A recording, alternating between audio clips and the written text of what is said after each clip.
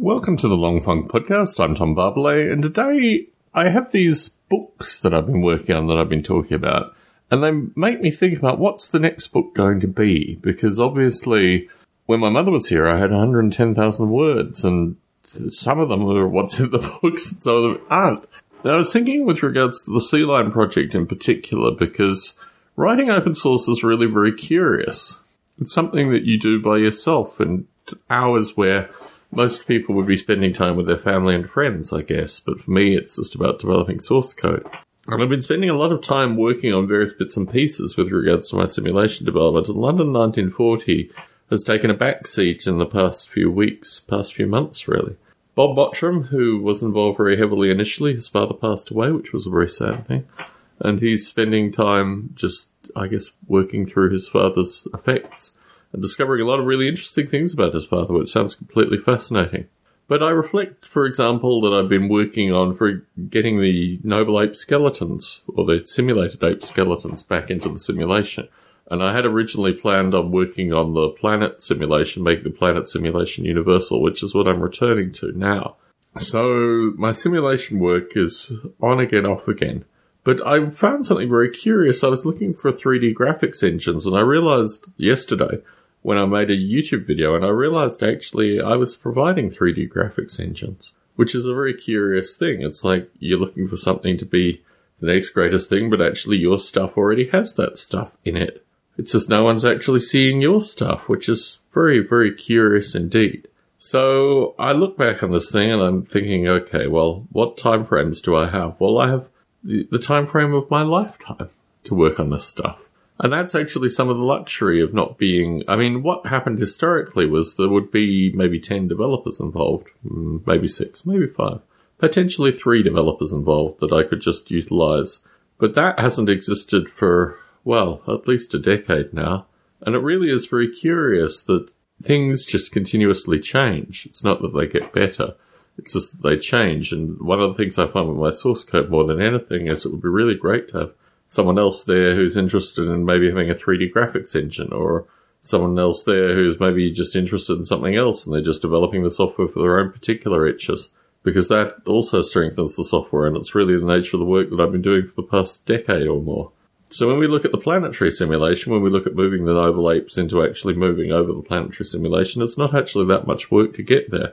It's just something which ideally would be done by another person, or what happens is almost through some kind of, I don't know, multifaceted element, I end up developing these bits of software and then coming back to it, and always iterative, always cumulative, always gathering, but still taking an inordinate amount of time. It would just be wonderful if someone stepped forward and said, hey, London 1940 is my jam, let me have a look at that.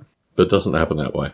It just requires me to continue to maintain this stuff. I was thinking this about the Windows development, because normally everything will compile with Windows, but it just requires me to sit down with a Windows machine and get it to work, which is usually about 3 to 5, well, not hours, maybe an hour to an hour and a half in some circumstances, just to get it running back on Windows. But it's the kind of thing where once in every, 5 years, someone contacts me and says, I'd really like a Windows version of the development, and I dig out my Windows machine and I do that. But it's all very isolating. I was looking at Polyworld recently. Polyworld was originally developed by Larry Yeager.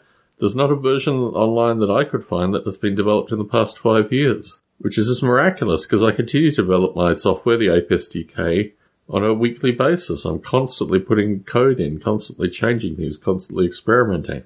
And that changes the nature of the code. It means that it's really easy to compile and all these kind of other variants, and the changes that I make are not that huge, and I do all through source control, so anyone that comes to it at any given time can probably get a version that will compile. And there are 3 simulations immediately extensible. You have the simulated ape, you have simulated war, and then the urban simulation, and then you have the planet simulation on top of that. So you have all these things going together. So one of the 3 books, is about me being at the top of my game with regards to this work. And it's interesting, actually, because Bob Mottram gave the best feedback to it, because he was having to remember the stuff that he'd implemented back in 2012, which was quite some time ago. And some of that stuff still runs, some of that stuff still works out, so it's not really the end of the world, because it's always constantly being developed. But I do wonder, if I'm no longer here, what does this thing do? would be really nice to have people that actively looked into this simulation and worked with it on a regular basis. And the choices I've made have really been my own choices because I don't program very frequently in Java or these kind of things, so I picked C. Objective-C, a little bit of Swift occasionally. And through doing it with C and Objective-C, I worked with Metal, Apple's graphics technology. They don't even offer Metal t-shirts. I contacted my friends at Apple and said, hey, you guys have got to be making Metal t-shirts because the t-shirts write themselves. But no, that didn't happen. So back to solo development once again. I don't want to satirize this. I posted out on my LinkedIn, actually, the video that I recorded. And it was like, I don't want to satirize this, but I just really find it's very curious. And actually, one of my former co-workers, Derek Stutzman, who's appeared in My Rules Are Better, responded, and he said, why don't you use Quake? Well, Quake isn't Mac compatible. You can't compile a Quake engine for Mac. You've got to pay money for a license to get Unity to work on the Mac. You've got to pay money for licenses for these things. I don't want to do that. I want an open source graphics engine that works immediately.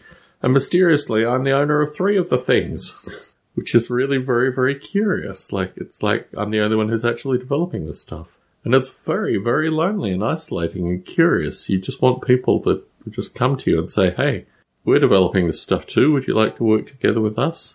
I literally spent about 5 hours over the past 2 days trying to find an open source graphics engine that will compile on Mac easily, that I can easily use. And I'm like, while I'm doing this, I'm realizing, hey, I've got 3 of the things that I wrote myself. It really is very, very curious. And then I start looking at them and I'm like, well, maybe I need build scripts or maybe I need these kind of things. And it's always this narrative of maybe if I do just a little bit more, you'll actually gather the people that do this stuff. But then you just sigh deeply and like, no, you just got to keep doing what you're doing. Anyway, I might even simulcast this in a Biota or post-Biota podcast because it seems to tick both boxes, talking wistfully about simulation and the potential for a book to come out in the near future that also talks wistfully about the same simulation. Tom Barbalet in Las Vegas, Nevada, signing out.